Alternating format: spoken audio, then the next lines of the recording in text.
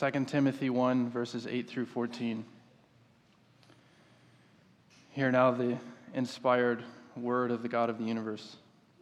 Therefore, do not be ashamed of the testimony about our Lord, nor of me, his prisoner, but share in suffering for the gospel by the power of God, who saved us and called us to a holy calling, not because of our works, but because of his own purpose and grace, which he gave us in Christ Jesus before the ages began, and which now has been manifested through the appearing of our Savior, Christ Jesus, who abolished death and brought life and immortality to light through the gospel, for which I was appointed a preacher and apostle and teacher, which is why I suffer as I do.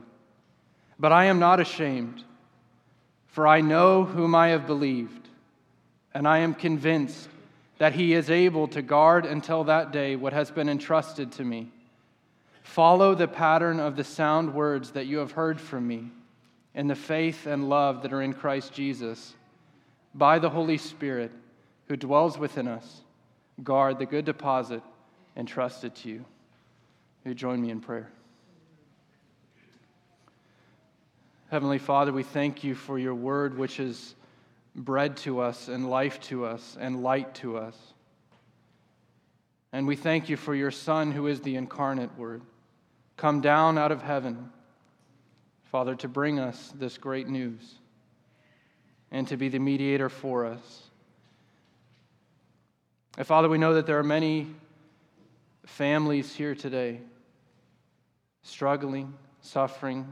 Perhaps some of those needs are known and some are unknown. But Father, you know. And Father, I pray that you would use your gospel this evening to gather us around it and to give us light, and hope. And Father, we pray all these things in the name of your Son, Jesus. Amen. I wonder if you've ever gone into your room by yourself and shut the door and wondered privately, just in your own mind, whether or not there would come a day in which your faith would fail. Now, for some of you, it might be theory. You could say, I haven't really had a lot of hard times yet. For some of you, the situation is not theory. For some of you, it's very real. Think of people who've had a cancer diagnosis, and they might do okay for a few weeks. And then as the reality sets in, they start to ask questions. Maybe they know the answers to. They may have been a Christian for a long time, but then these questions become real and the answers to them become necessary. Or we think of families that have perhaps the joy of seeing that they're pregnant and that they're about to have a child, and then that child comes and they are aware that it has a severe disability and that that's going to impact the life of their family for decades. So I wonder if you've secretly thought to yourself, will the Christian life ever get too hard for me? Could you say that without a doubt that life would never cause your faith to crack and to fall away, because you hear stories of that happening? Well, our thesis this evening is God uses the gospel to hold faith fast forever. And now as we read here in 2 Timothy, we have to be aware of the context here. Paul is about to finish his course of ministry, and he's handing the mantle, as it were, to this young man, Timothy. And he's aware that his life is going to end very soon. We read that later on in chapter 4 of this letter when he says, "For I'm already being poured out as a drink offering, and the time of my departure has come. Do your best to come to me soon." And as he's contemplating this, he writes to this young man, and what he has to say is very important for us. You know, Paul's often painted as a superstar. We just kind of have this sense that he's sort of this super missionary and church planter, and he doesn't really struggle with the things that we struggle with. But really, when you think about that, that doesn't make any sense, because all over the New Testament, we know of his sufferings. We know of how acquainted he is with grief. In fact, when he was called in the Damascus Road and he had that great experience where he was blinded by the light of the gospel, he was taken to Ananias, and then what did God say to Ananias? He said, "For I will show him how much he must suffer for the sake of my name." Suffering is something that Paul is very acquainted with. People often ask questions about, why do I suffer? There's many answers to that question, Harvest. Sometimes we suffer because of the consequences of our own sin. And when people go and they have sex outside of marriage, they get an STD. What's cause and effect? The suffering's a result of your own sin. But sometimes people suffer for righteousness' sake and for the gospel. And this was true of Paul. We think of Job, right? Job suffered a lot, and we pay attention to the fact that Job suffered, but we don't pay attention to why he suffered. Job suffered because he was a righteous and blameless man. That's why the devil targeted him. That's why he was the object of such suffering. And so the answer to the question of why do I suffer is often because of righteousness. Because God has called you to himself, and because you're living a faithful Christian life. But the interesting thing here in our passage is in verse 8, Paul says, "Therefore do not be ashamed of the testimony of our Lord, but share in suffering." Again, he says in verse 12, it's because of the gospel that he suffers. And then he says, "But I'm not ashamed." Now, you know that, right? You hear stories. Maybe a young man who was playing on the football team, and there seemed to be a lot of promise, a lot of hope that he was going to go on and play for state or play in the NFL. But then he breaks his leg in the first game, and that's shattered. And what do people say about stories like that? They say, what a shame. This young woman, she was so gifted and so bright, but then this disease happened, and her brain was affected, and now those hopes and dreams are shattered. What a shame. But Paul seems to tap into something. He seems to go, I know I'm suffering, I know this is happening, but I'm not ashamed. I'm not ashamed. How can he say that?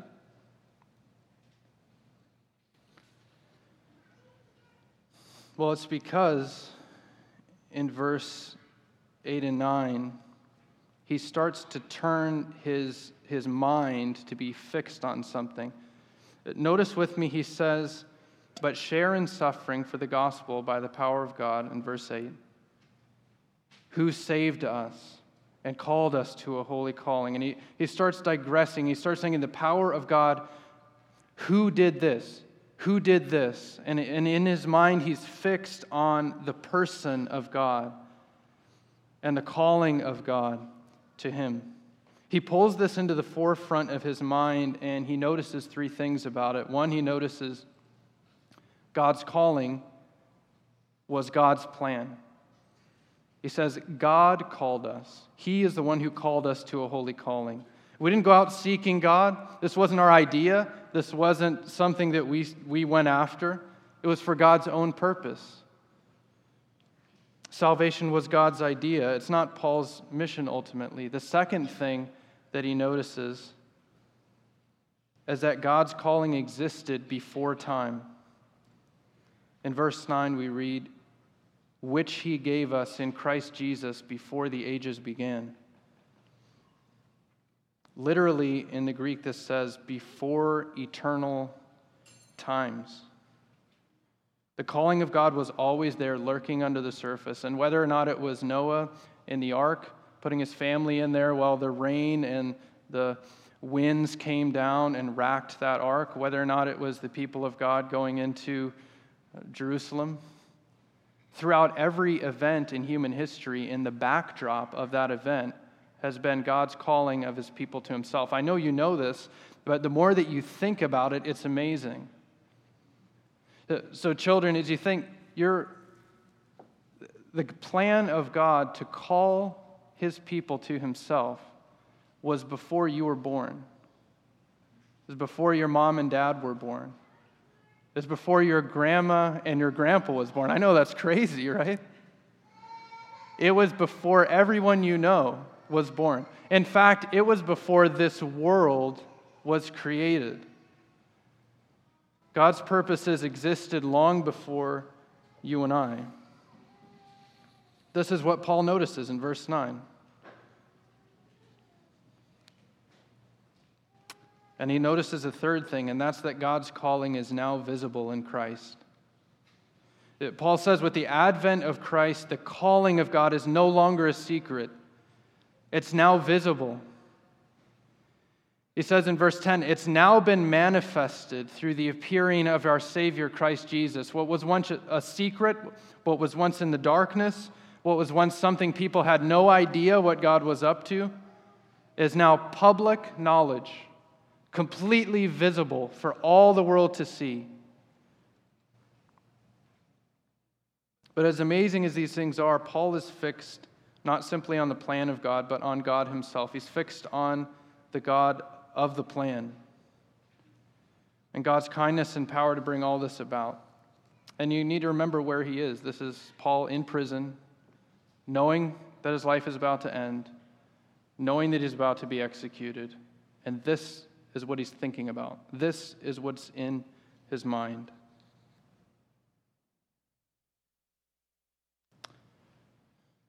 Our third point this evening is that Paul believes in the power of the gospel. We read in verse 10, he talks about Christ Jesus who abolished death and brought life and immortality to light through the gospel.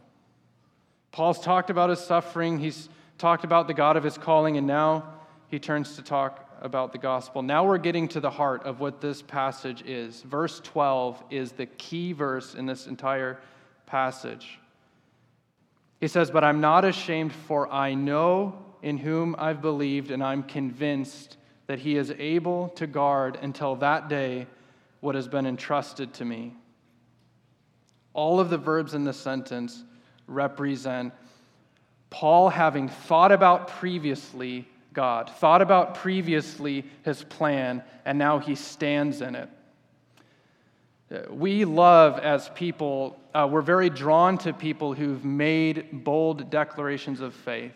When someone's already kind of done the groundwork, they've decided what they believe, they know that, they're ready to fight for it, and they stand there, right? That's really why, personally, I'm attracted to someone like Martin Luther and saying, "Here I stand, and I can do no other."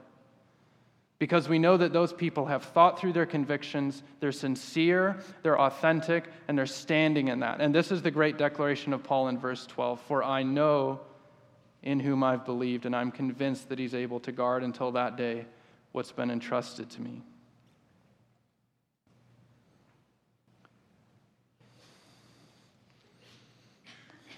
So the question we had was, how do we know that our faith won't fail when suffering comes? And the answer to that question is because we see Paul doing that here. He's placed his faith in God. Not there's the plan of God and the purposes of God, but he knows who he's believed in. He knows God. He's personally, intimately acquainted with God. Faith isn't just this ethereal thing out there. When we have faith, we place our faith in something. And oftentimes we look at our faith as if, it's the strength of my faith. I hope my faith doesn't fail. I hope that it sustains. But faith is always concerned with the object of the faith. It's who I'm putting my faith in that counts. If I go to sit down in a chair, it's not really my faith that really counts. It's whether or not the chair will hold up when I have faith that's going to hold up. It's always concerned about what the faith is in. And so Paul says, I know in whom I've believed.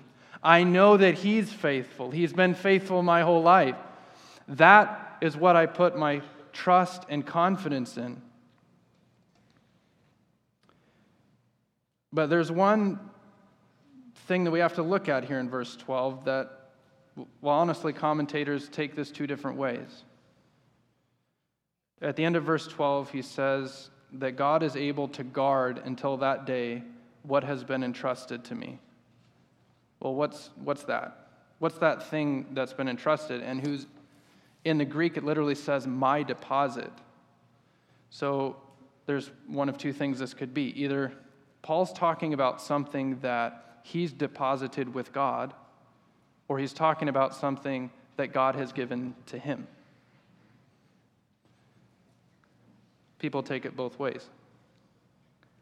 But if we search around here a little bit in our passage, we find the answer. In verse 14, Paul is speaking to this young man, Timothy. He says, guard the good deposit entrusted to you.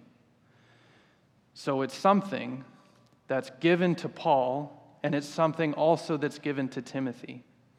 And if you were to read this whole book, you would see that the thing that Paul is talking about is the gospel. He's talking about the gospel being entrusted to him and passing the banner to pass it on to Timothy. Now, why do I say that? Because when I looked at this originally, I thought it might have been the first one. And it sounds nice, and it's true. Paul has entrusted himself to God. That could be true. He's deposited his faith, his soul, in God's care. That would be true according to Scripture. But he doesn't say that. He says it's something that God has given to him. And he also says what? That he's able to guard until that day what's been entrusted to me. We often speak about the gospel.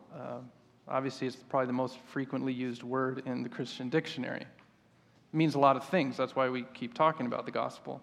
But we often talk about it as something that we give to other people. We need to go to China. We need to bring them the gospel. We need to go to India. We need to bring them the gospel. That's what we need to do. But here, Paul speaks of it as being a treasure that God gave to him.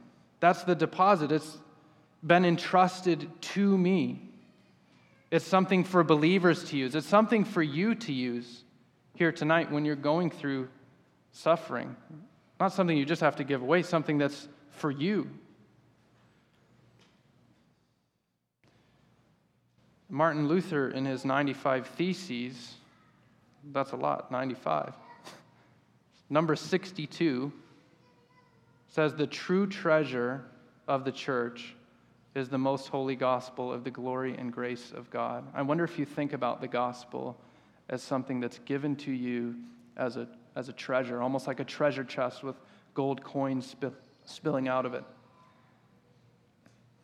So the question we had again tonight was, how do I know my faith won't fail?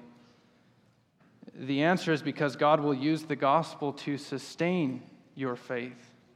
See, the gospel is a tool that God uses to help those who are suffering.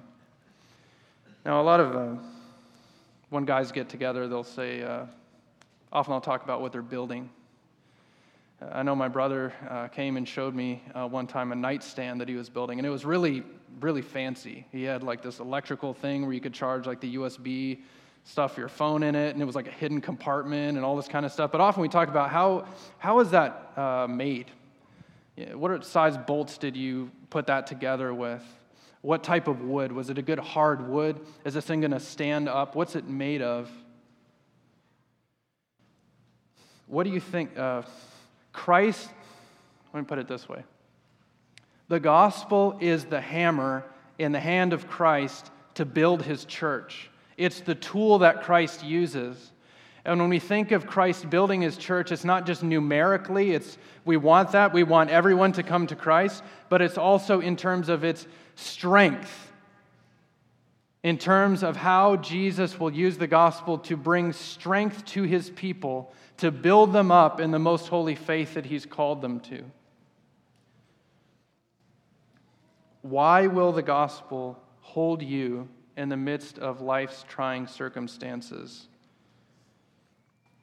I'm just going to go really quick through 5 things from this text that answer that question. One is that the gospel is God's gift. He's able to guard it until that day in which it's been entrusted to you. Secondly, the gospel is God's power expressed. In verse 8, he says, share in suffering for the gospel by the power of God. And in Romans 1:16, for I'm not ashamed of the gospel, for it's the power of God for salvation to everyone who believes. We often think in the recesses of our mind that the gospel is not powerful. We think, how can I speak to someone in suffering? What's something that will help them? And our words are not powerful. But God's word is.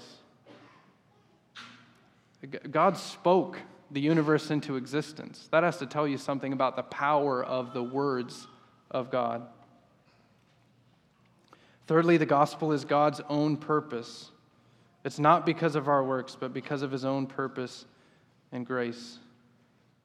Fourthly, the gospel shows God's character. God is the one who saved us and called us to a holy calling.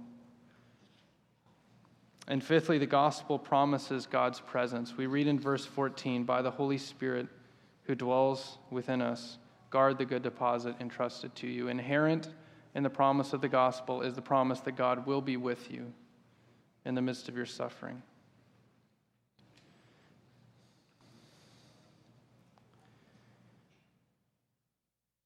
How can we be convinced that there won't come a time when you'll be so cast down, so pressed under trial, so crushed, that you'll be tempted to just start to walk away and slink out the back door? It's because God will use the gospel to strengthen you in that hour of trial. And if that's true, then how do you grab onto it? How does that matter in your life? How can you bring that for yourself? Well, in verse 13, Paul answers that question. He says, follow the pattern of sound words that you have heard from me in the faith and love that are in Christ Jesus. He says, hold on to these words. And so what that means, hold on to what's trustworthy and true. Don't spend your time reading and caring about things that are not true. There's plenty of false teaching out there in the world. You don't have to read that. You don't have to care about that. What's true is what you should hold on to. That's the gift to you. That's what you get to hold on to. And that's what will sustain you. And perhaps you've ever wondered, you've seen someone going through suffering, you've seen someone who's lost a loved one, you've seen someone who's sick for a very long period of time, and you want to help them, and you think, how can I actually do that?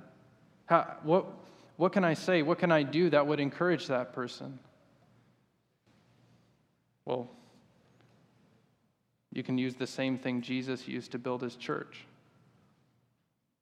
You can bring them the Word of God. I tell you, someone in suffering, they just want someone to pray with them. They want someone to read them the Word of God. Because again, that's what we're talking about here. That is what will build them up in their faith.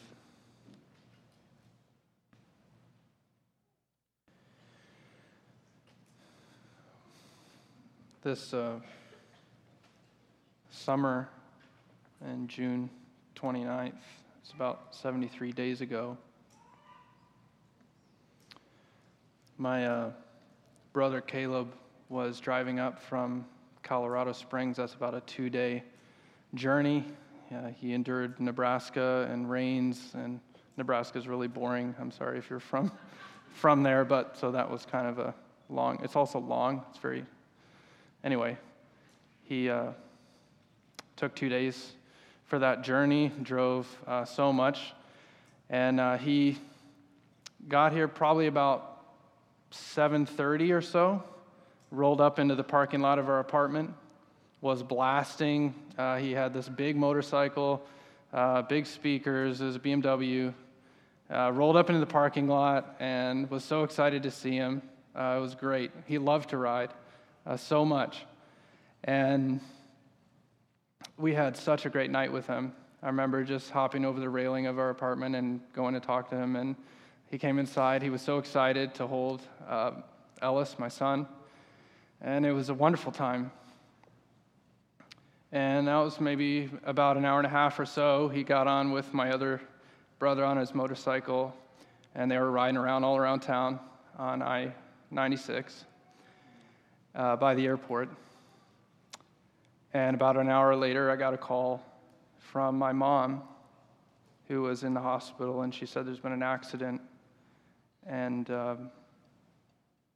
so I packed up everything, and we went to Butterworth. And they took my family into a little side room. Now, I've been in the emergency room before, a couple of times. And when you go and talk to the doctors, they usually tell you wow, this is really bad, and we're doing all that we can, and we really are doing everything we can, but, we'll see. But I remember looking at the face of that doctor as he said, he didn't say that. Not this time, he didn't say that. He said, we have done everything we can. We've tried everything that we could try, and your brother's heart stopped, and we couldn't revive it. And he stopped short of saying your brother's dead, but that's what the truth was that my brother died at 23 years old, full of life, as vibrant of a human being as you can think of. That was my brother.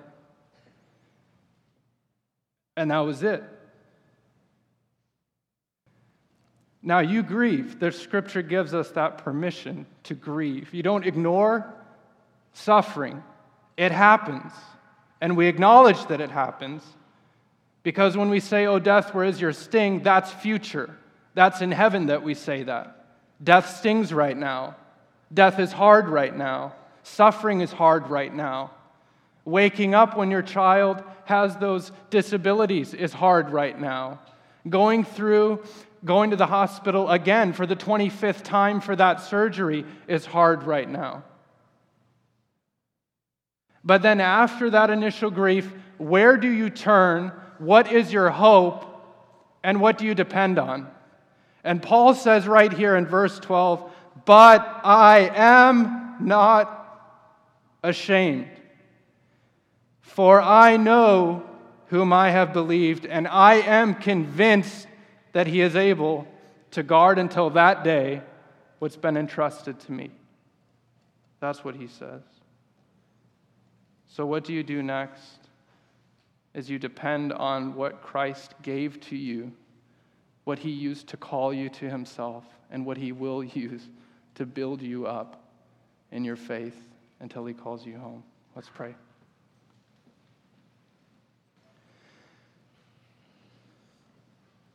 Father, we are struck down by so many trials in this life, and we would be tempted, Father, to be ashamed of our sufferings. And we know that we suffer in large part because of the gospel of your Son. We know that we have a target on our back. We know that the opposition of the enemy is headed directly for us. At times we feel like our faith hangs on by a thread, and Father, the pressure is so intense that we question and we doubt. But we thank you, Father, that we don't depend on our own strength. We depend on you. We depend on your Son. We depend on his gospel. And we know that you will guard what you have given to us. You will guard what you have given to us, Father. Draw near all those, Father, who have been crushed by trial. Bear them up with your word, the gospel of your Son. In Jesus' name, amen. Will you stand with me as we sing together, "He Will Hold Me Fast"?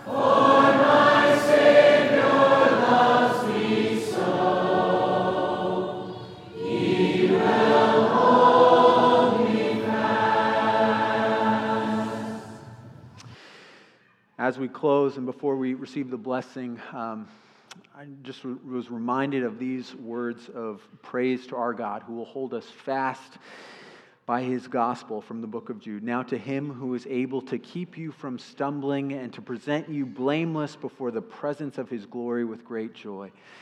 To the only God, our Savior, through Jesus Christ our Lord, be glory, majesty, dominion, and authority before all time, and now and forever.